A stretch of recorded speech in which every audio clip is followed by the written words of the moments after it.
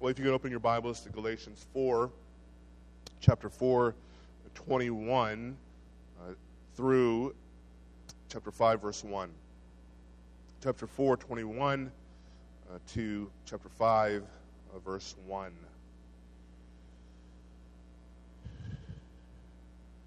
Chapter 5, verse 1 is a transition verse, so I'll look at it today, and we'll look at it the next time we meet in Galatians. Tell me, you who want to be under law, do you not listen to the law? For it is written that Abraham had two sons, one by the servant woman and one by the free woman.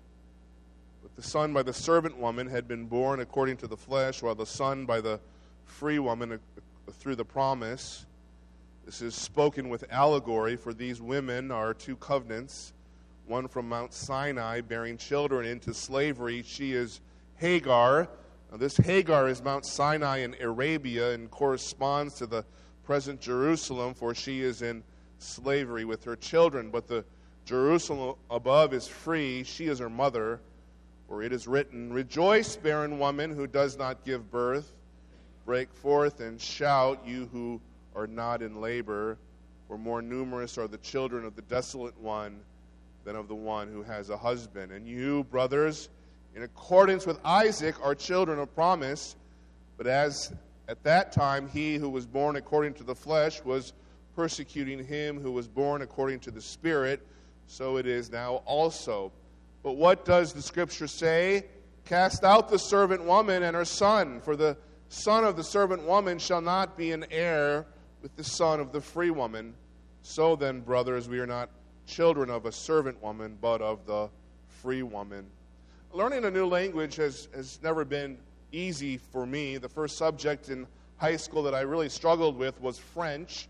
After about a week or two of French class, I was so clueless, and my first quiz was so bad, I desperately switched to Spanish a couple of weeks later, where I didn't do very much better.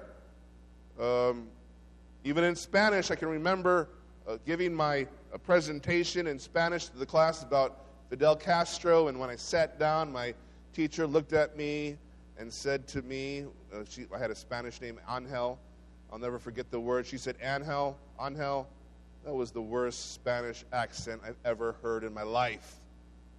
Years later, when my wife and I visited Paris years ago, I tried a second attempt at the language, and again, my accent was so bad during my time there, I'm sure half of Paris couldn't wait for me to leave the country. It's not only the accent of foreign languages that makes learning a language difficult to learn. It's not just all the new vocabulary words you have to pick up. What's particularly hard is the grammar. For example, in English, the order of a sentence is usually the subject, verb, object. I threw the ball. But in Korean, the order of a sentence is subject, object, verb. I the ball threw. I the house went to. Did you know that the gospel has its own particular grammar as well? And the grammar of the gospel is drastically different from the grammar of the world, as you might have guessed. But even after we become believers, becoming fluent in this new gospel grammar of living takes a lifetime to master. Just like somebody from another country will struggle for a long time putting the right English words in the right order. Specifically, the gospel has its own mood that is different than the world's mood. Just like we have moods, verbs also have moods. But when we're talking about a grammatical mood, a mood is a variation of a mode of how a verb works. When it comes to living out the gospel, the two important moods are, number one, the indicative mood, where the verb expresses a fact, and number two, the imperative mood, where the verb issues a command. Before God saved you, the grammar of how our lives work came in the order of imperative first, which led to the indicative second. We instinctually followed the imperative to do our best, which we thought would lead to the indicative of, if we do our best, then God will save us. That was the grammar of the Judaizers in the book of Galatians. The imperative came first, obey the law that leads to the indicative second, and God will save you. So Paul, in response, in Galatians, corrects this grammar of the gospel that the Galatians had mangled, and where the Galatians had confounded the order. So in this letter, as well as in every letter that Paul writes, he makes clear the order of the moods, that in the grammar of the gospel, it is always indicative before imperative. Indicative first. Righteousness before God comes through Christ, leading to imperative, trust in Christ alone for righteousness. Indicative first, Christ died for you. Imperative, believe in his death. And if we confuse the order, we distort the only gospel that saves. Over and over in the New Testament, you will see this basic gospel grammar. Even if an imperative precedes the indicative in the order of a sentence, in the order of the logic of the grammar of the gospel, God's indicatives are always the foundation for his imperatives. God's grace is always the ground of our obedience. It's never the other way around. From the beginning of the Christian life to the very end, this gospel grammar pattern never changes. God's indicatives are the foundation for all of his imperatives. God's resources are always the source for our transformation. We are never expected to live out of our own resources, but instead are always invited to live out of his. Today's passage, the last verse of our selected text, it summarizes the entire pericope of verses we will consider this morning, and it summarizes the point that Paul has for us this morning. Paul describes who we are in Christ so that we will live out in that identity, and he does so via the basics of this gospel grammar. Look at chapter 5, verse 1. Paul says, Christ set us free. Those three words are one Greek word, and it's an indicative. He set us free. And therefore, if this is the fact about who we are, that we've been set free, if this is the summary of verses 21 to 31, this great indicative now leads to the imperative in verse 1, therefore, stand firm.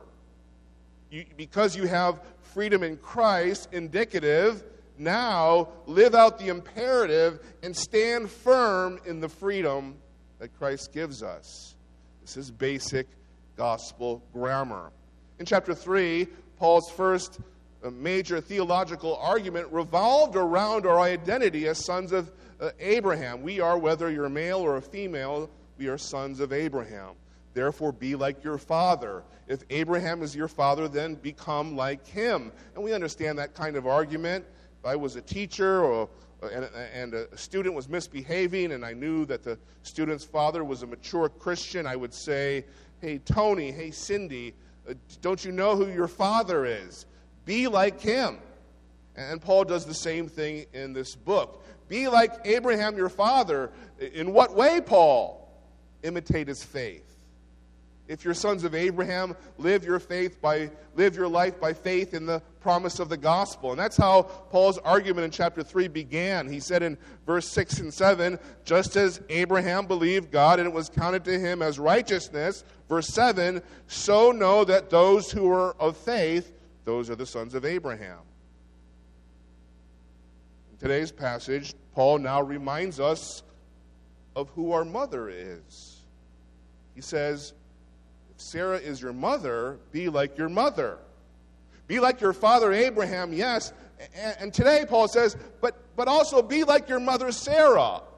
Be like both of your parents. Be like Sarah in what way? She was free, Paul will emphasize in these verses. She wasn't a slave. Be like your mother in that way.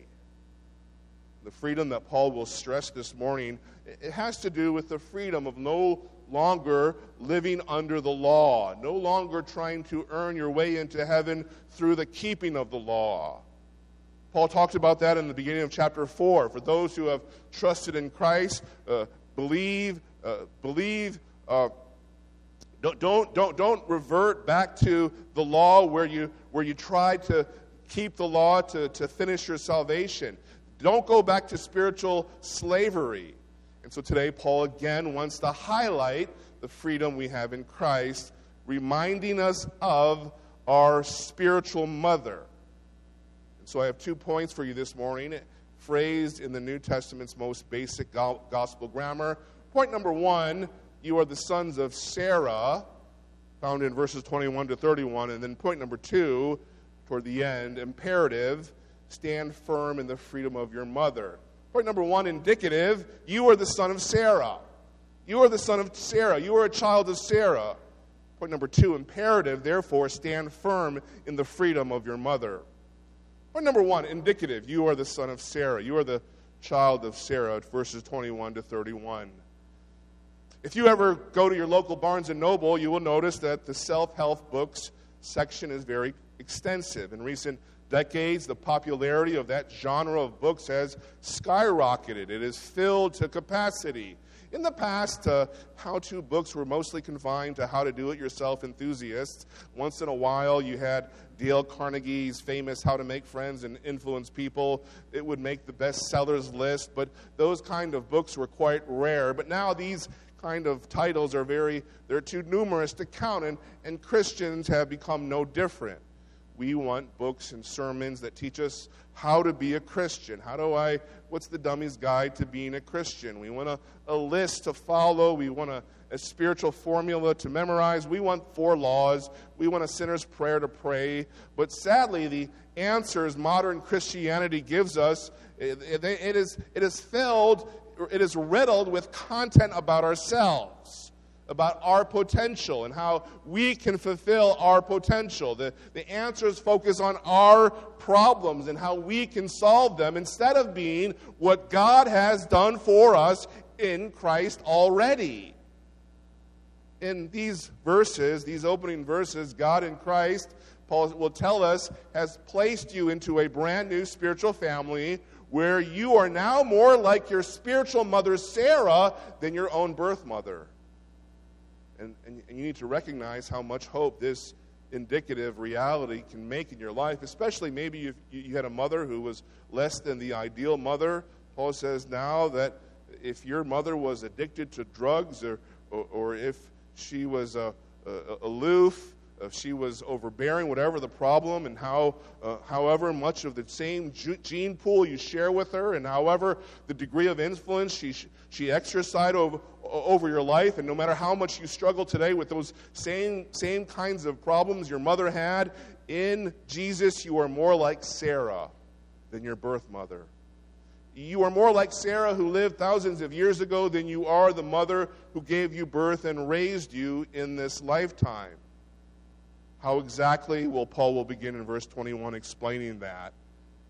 After making this emotional and personal appeal to the Galatians not to forsake the gospel in verses 12 through 20, the verses we looked at last Sunday, Paul makes one more final biblical case arguing for the primacy of Christ over against the centrality of the law. And he's quite pointed in verse 21. He says, tell me, talk to me. You who want to be under law, do you not listen to the law? He points out the biting irony of what the Galatians are trying to do. They want to live under the law, to finish up their salvation, to complete it. But if they had actually understood the writings of Moses, they would have realized that the law had always pointed to the sufficiency of Christ alone. Paul said that back in Galatians 3:24. The law has become our tutor to Christ, so that we may be justified by faith. The Galatians were being misled that they could find life in the law, but the law, Paul says, had always promised death. The law had always pointed outside of itself for salvation. In verse 22, Paul continues introducing a portion of the law that he wanted the Galatians to really understand. He writes, for it is written that Abraham had 2 sons, one by the servant woman and one by the free woman. I really like the the ESV translation of verse 22, one by the slave and one by the free woman. And my version gets a little bit too word for word nerdy, because it isn't doulos. It's a different Greek word, so they really accurately describe the Greek word, but you really need to translate it slave because it connects to what you saw in the beginning of chapter 4. But anyways, the historical text he's going to highlight is found in Genesis. He's going to highlight these theological principles that are found within Genesis 12 through 22. Paul writes in verse 22, "For it is written that Abraham had two sons, one by the slave and one by the free woman." That's found within the chapters 12 through 22 of Genesis. And if you were with me, if you heard my sermon a few months ago, or you were in the Friday study in Galatians, you would know that in those 10 chapters from Genesis 12 through 22, God is establishing Israel's first national value of faith through the example of Abraham. The first value God's people were called to possess was faith in him.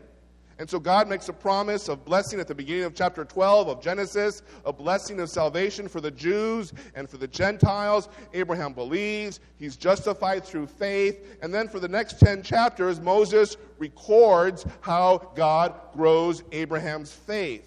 Moses records how Abraham struggles with his faith like a roller coaster. He goes up and down, teetering back and forth between faith in himself and in his own abilities and in his own strength versus faith in the promises of God. And the climax of these 10 chapters is chapter 22, of course, when Abraham offers Isaac as a sacrifice. And it's in this chapter where Abraham's faith reaches the top of the mountain.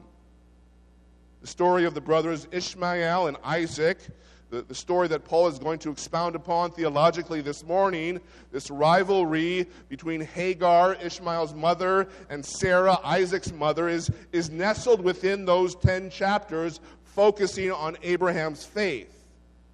Notice how in verse 22, however, Paul doesn't give their names. He doesn't give the names of the sons.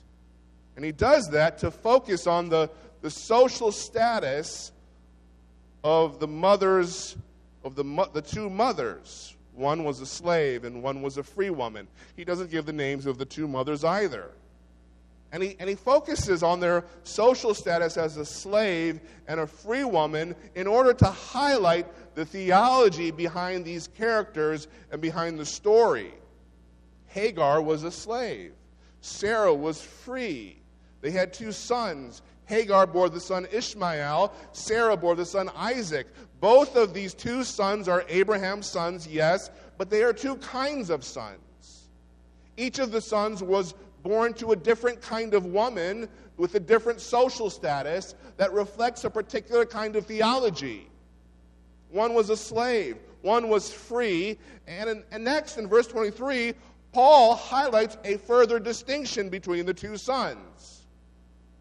Verse 23, "But the son by the servant woman had been born according to the flesh, while the son by the free woman through the promise."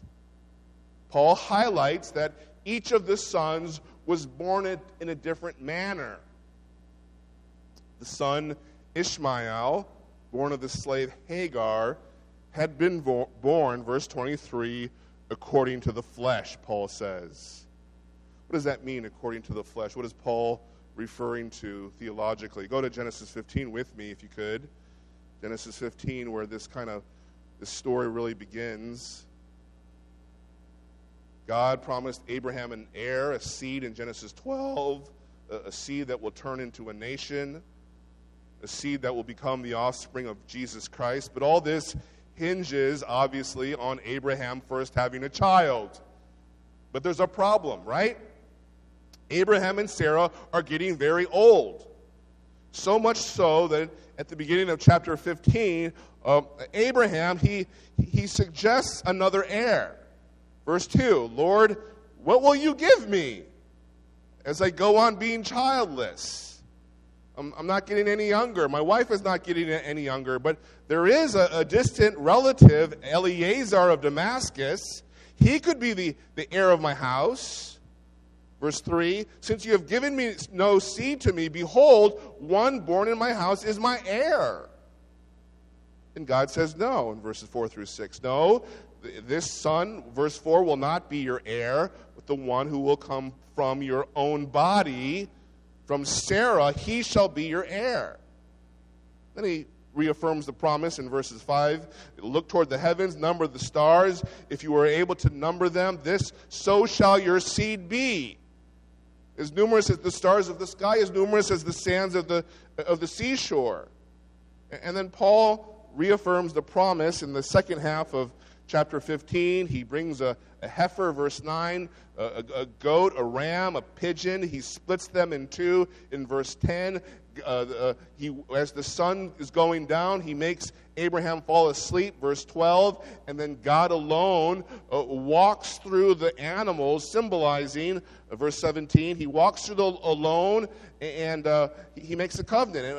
And this walking alone through the animals was saying, I will unconditionally fulfill it. Usually both parties making a covenant with each other would walk down, symbolizing, hey, may this happen to me, what happened to these dead animals if I don't keep the covenant. God alone walks through these animals saying, I will unconditionally fulfill this, Abraham, with or without your help. And so by the time we get to Genesis 16, Abraham and Sarah, they're not getting any younger. They both think that God is not going to keep his promise, and so they think, I need to add to the promise. I need to contribute my own efforts. I need to add to faith. Sound familiar? And so Sarah has the bright idea, hey, legally, culturally speaking, we have this Egyptian slave. Her name is Hagar. Abram, if you sleep with her, technically the child of Hagar would be your son.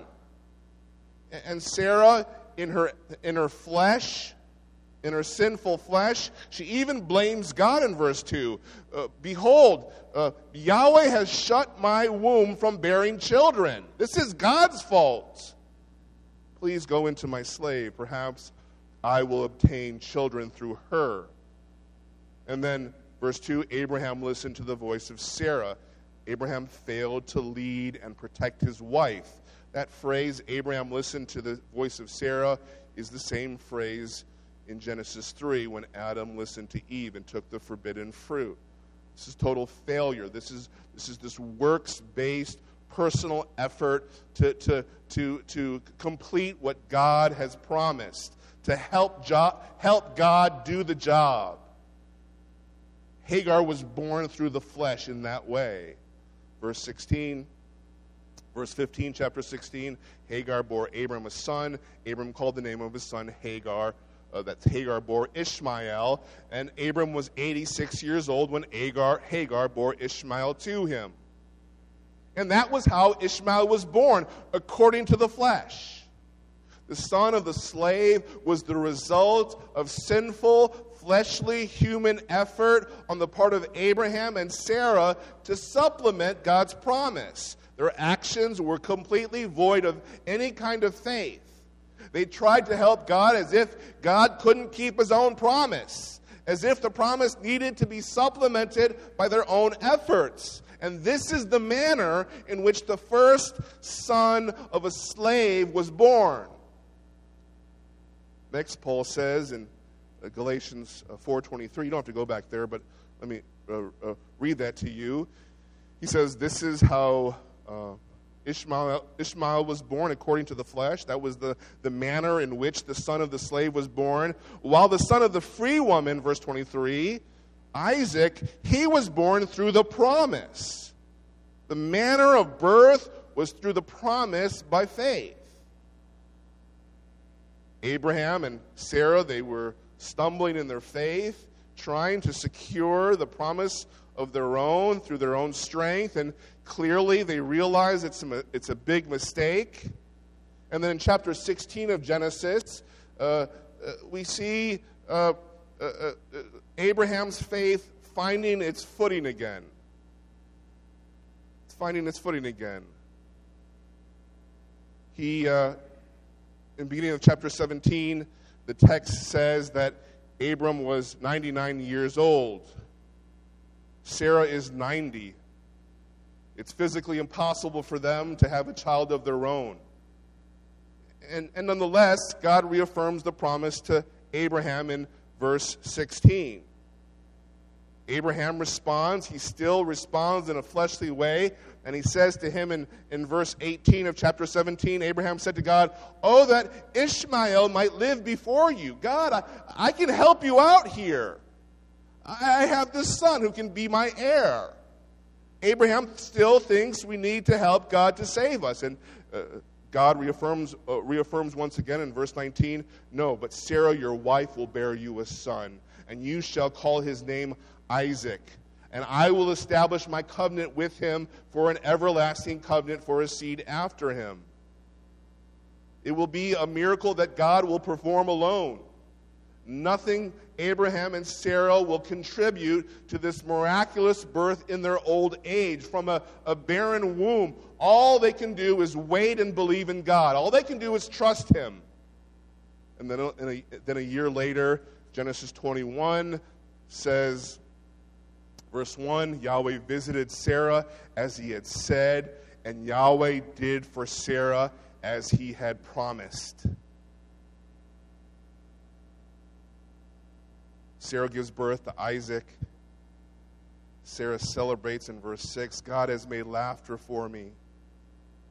She said in verse 7, "Who would have said to Abraham that Sarah would nurse children? Yet I have borne him a son in his old age." This is a miracle. This is a miracle. God did everything. The birth of Isaac was not a natural birth. The cause of Isaac's birth was the result of divine intervention, purely and supernaturally. And so go back to Galatians 4. You see the two manners in which these two sons were born. One, according to the flesh, according to our human effort, our human ingenuity, this lack of faith in God. One, born according to the promise, born simply by waiting for God, trusting in him. And so what is Paul doing with this story of these two sons, with these two mothers born in these two different manners? Well, he tells us in verse 24. He says, "This is spoken with allegory." This is spoken with allegory. Is Paul interpreting the story in Genesis allegorically? Not in the way we normally understand allegory. Paul's allegory doesn't correspond with what we mean by allegory. Allegory did not emerge in Christian interpretation until about the 2nd or 3rd century. Paul is writing this letter in the 1st century. Allegory, as we know it, generally de-emphasizes the historical data and emphasizes the spiritual realities on the surface of the text. However, Paul's argument is rooted in historical facts about Sarah and Hagar. Paul's allegory is not the same as modern-day allegory. Paul's allegory is more like an analogy, where there's items in different categories being compared, in this case, history and theology. And notice, Paul is not claiming that he's the one doing the allegory. He says what? This is spoken with allegory. He's saying Genesis is talking this way, that Genesis is written in this manner. In other words, Paul observed that Moses wrote Genesis as a history expressing theology. Paul isn't coming up with a deeper meaning here. He is just observing a meaning that's already there. Genesis is not merely recounting historical events. Instead, Genesis records the way God grounded, the way he founded the nation of Israel. As such, then, the narratives of Genesis flesh out the nature of God's covenant. In that context, Abraham's method of obtaining the promise via Hagar in Genesis 16 is contrasting his faith in God's promises mentioned earlier in Genesis 15. Ultimately, God will show that his provision for Sarah is the only way to obtain the promise of an offspring. Isaac is the chosen child. The whole episode in Genesis 16 and 17 that we looked at is about trusting in God's provision alone through Sarah versus relying upon your own strength through Hagar. And so based upon this, Paul's contrast between faith versus the flesh and the law fits very well with Moses' theology in Genesis. Verse 24, Paul continues, this was spoken with allegory, for these women are two covenants. More accurately, these two women represent the nature of two covenants. What was the first covenant? Paul is using Hagar as a symbol of, verse 24, one from Mount Sinai bearing children into slavery. She is Hagar. What covenant was that? This was the Mosaic covenant, the law. Mount Sinai is where Moses received the Ten Commandments and the law from God. This covenant, Paul says, was purposed to bear children into slavery.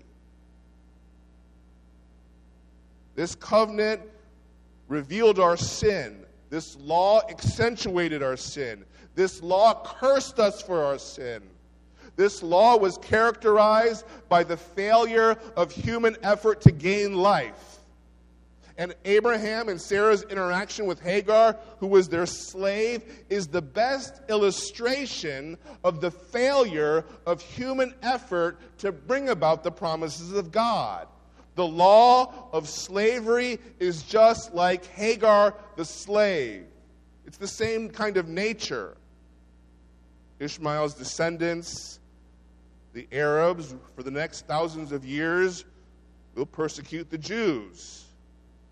The mistake that Abraham and Sarah made was a huge mistake because they would end up being a curse to Israel for generations until now, just like the curse of the law. Then in verse 25, Paul says, this Hagar is Mount Sinai. She represents the Mosaic covenant. This Mount Sinai is in Arabia, verse 25. Why this geographical location? Well, in Scripture, geography is historical and it's also theological. Real cities and places in Scripture, while historically true, also teach theological lessons. Mount Sinai being in Arabia also is also making a point theologically. The point is this: if Mount Sinai is in Arabia, then where is Mount Sinai not in? If it's in Arabia, then it's not where?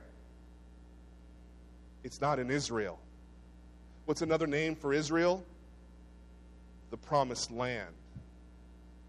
The law was given in Arabia, not in the land of promise. The land promised to Abraham by God in the Abrahamic covenant, nope, the law wasn't given there. And finally, Paul gets to the point he's trying to reach, the point he's trying to make. Verse 25, this Hagar in Mount Sinai in Arabia corresponds to the present Jerusalem, for she is in slavery with her children. The same slavery the law brought to God's people, illustrated so well by Abraham's tryst with Hagar, is now the same kind of experience that present-day Jerusalem is experiencing with the Judaizers and the Jews. Paul is saying something that would have been revolting to the Israel of his day. It would have been, what he's saying here would have been revolting to the Judaizers in Galatia. He's saying this: Israel, your mother is Hagar. Your mother is the slave Hagar. Israel, your brother is the slave Ishmael the Gentile. Because you are still acting like slaves under the law. You're acting like a slave child born of a slave woman as you live under the law. And as I said, the descendants of Ishmael are the modern-day Arabs, and the Muslims believe that the chosen child of Abraham was Ishmael and not Isaac. They believe that the forefather of Muhammad was Ishmael. And so if Paul was alive today, and if he was speaking to unbelieving modern Israel today, he would say this to them. He would say, Israel, on a spiritual level, you're no different than Hamas. You are spiritual brothers with the same spiritual mother, Hagar. You have the same religion because both religions are trying to save people through human efforts. This is why the Jews want to kill Paul at the end of Acts, because he talks like this. On the other hand, verse 26, Sarah represents the Abrahamic covenant, the covenant that promised heaven, that promised Jesus Christ, the Abrahamic covenant that promised a heavenly Jerusalem in the future. Verse 26, but the Jerusalem above is free. She is her mother. Sarah represents the nature of this covenant. This final kingdom of Jesus comes solely by divine intervention, the same way Isaac was given to Sarah. Sarah represents freedom of faith over against the slavery of the law. And so she is our mother, church. Sarah is your mother. And this is what happened in Paul's day and in our day as well. It's remarkable. What happened was this. The physical descendants of Sarah, the Jews, became the spiritual descendants of Hagar. While the physical descendants of Hagar, Gentiles like all of us, became the spiritual descendants of Sarah. I mean, this is mind-blowing, a total switch. How did Paul figure this out from Genesis? Where did he get this? Where did he make these connections? From Isaiah, verse 27. Verse 27, Paul says, for it is written. Let me quote Isaiah 54, verse 1 for you. For it is written, rejoice, barren woman. This is Sarah he's referring to. Who does not give birth, who's 90 years old, who's too old to give birth, rejoice. Break forth and shout, you who are not in labor. For more numerous are the children of the desolate one than of the one who has a husband, than Hagar, who had a husband and who had a child by natural means, in a fleshly manner. How Paul read Genesis, how he understood Genesis, is the same way Isaiah read and understood Genesis. Outside of Moses' writings, the only other Old Testament text that references Sarah is Isaiah. And he writes that God intervened, the way that God intervened in the life of Sarah is the foundation for how he will intervene for Israel. Go to Isaiah real quickly.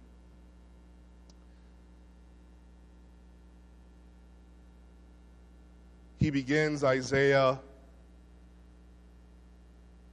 speaking of the sinfulness of Israel. Isaiah chapter 1, 10 through 15. Isaiah says, hear the word of Yahweh. He's talking to Israel. You rulers of Sodom, give ear to the law of our God, you people of Gomorrah. Verse 11, what are your multiplied sacrifices to me? I've had enough of burnt offerings of rams and the fat of fed cattle and the blood of bulls or goats. Do I take pleasure? I don't want that anymore. Verse 13, bring your worthless offerings no longer. They're an abomination to me. I cannot stand your festivals, he says. Verse 14, my soul hates when you worship me. They become a burden to me. I'm wary of bearing them. Verse 15, so when you spread out your hands in prayer, I will hide my eyes from you. Indeed, even though you multiply prayers, I will not listen. Why? Your hands are full of blood. They're sinful.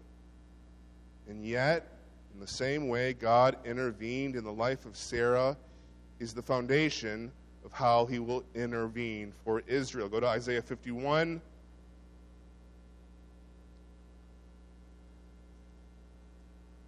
Isaiah 51, he's speaking to the chosen remnant, the few who pursue righteousness.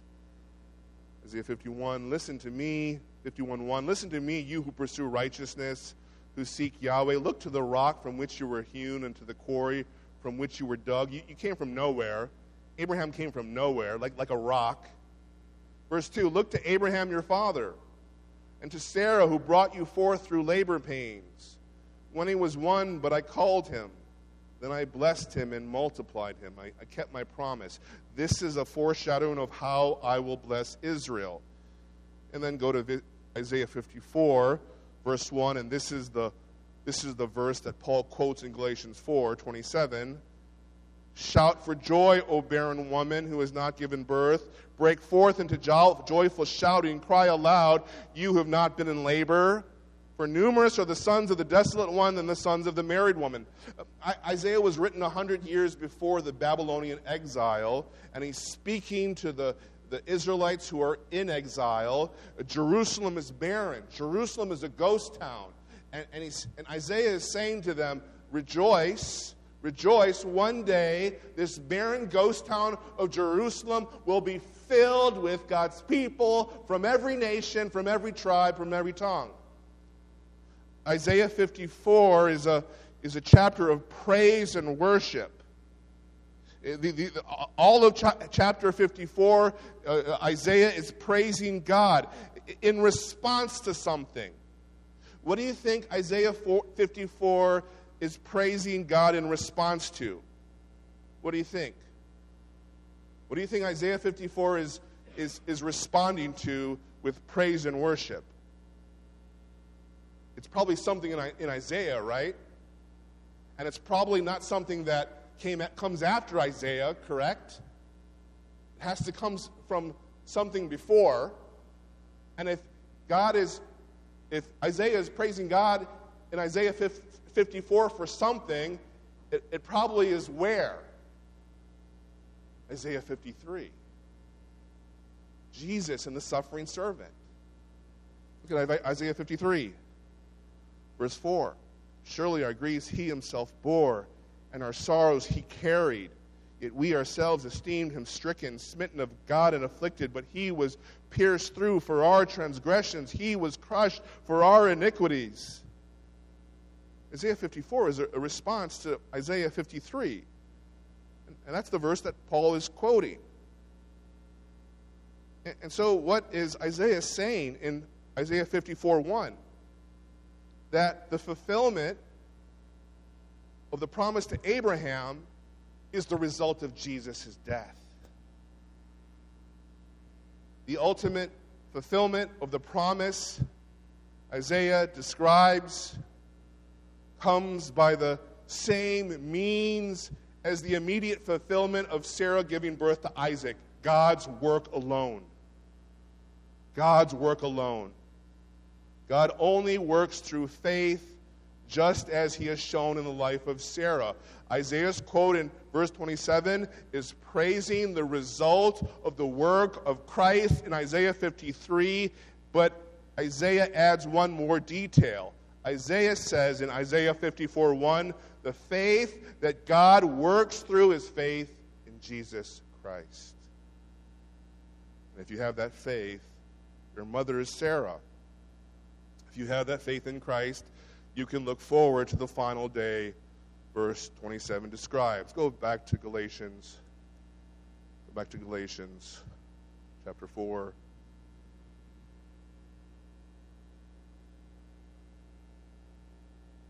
After arguing from Genesis about our spiritual pedigree from verses 21 through 27, Paul now spells out the consequences of his argument in the following verses.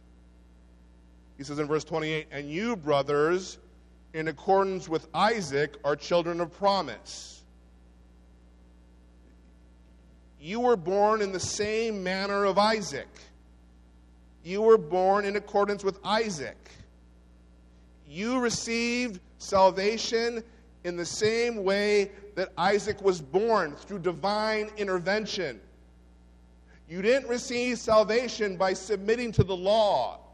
You didn't receive salvation because you did something good, by your own plans, by your own works. Your salvation is the result of supernatural intervention from God in the same way Isaac was born. Who are you? What gospel indicative do you need to know? You are sons of Sarah. Sarah is your mother.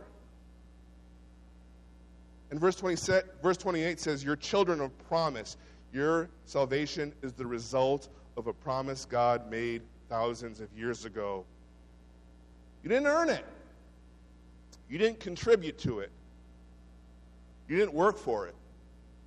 If you did, if you say you did, if you feel like that you did, you're saying that you're a son of Hagar. You're saying that you're a child of a slave woman. But God didn't choose Ishmael. The promise didn't go through Ishmael. There's another way that the Galatians are like Isaac, verse 29. At the time he was born according to the flesh, was persecuting him who was born according to the Spirit, so it is now also. There's another way that the Galatians are like Isaac. When Isaac was born, Genesis 21 tells us that he was 3 and he was weaned, and Abraham had a party for his weaning, and Ishmael is about 17 years old at this celebration. And it was on this occasion where Sarah saw something that really bothered her. Genesis 21:9 says, and Sarah saw the son of Hagar, the Egyptian, whom she had borne to Abraham, laughing in jest. The Hebrew for the word laughing is intensive. We're not sure what was behind the laughter, but Sarah apparently saw bad intentions behind the laugh toward her boy Isaac. She sensed the danger of having this child of a slave in the same household with the child of a promise.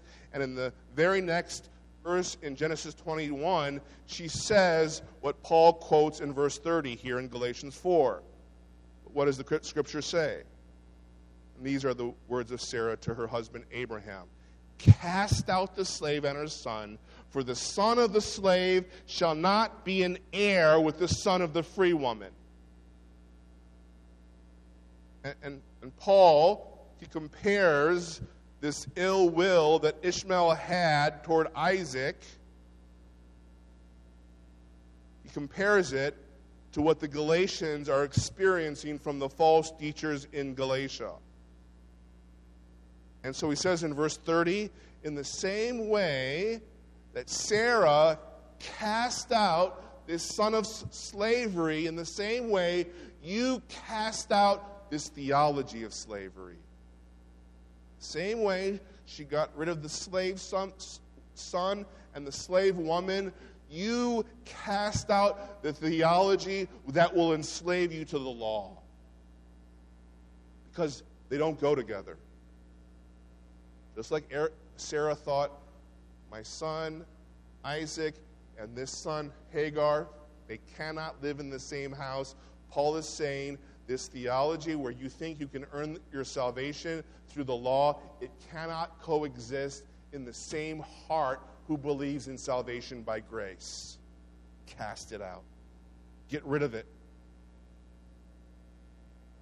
Your father, verse 31, is the one who was justified by faith. In verse 31, Paul says, your mother Sarah was the woman who lived in the freedom of the promise of Christ.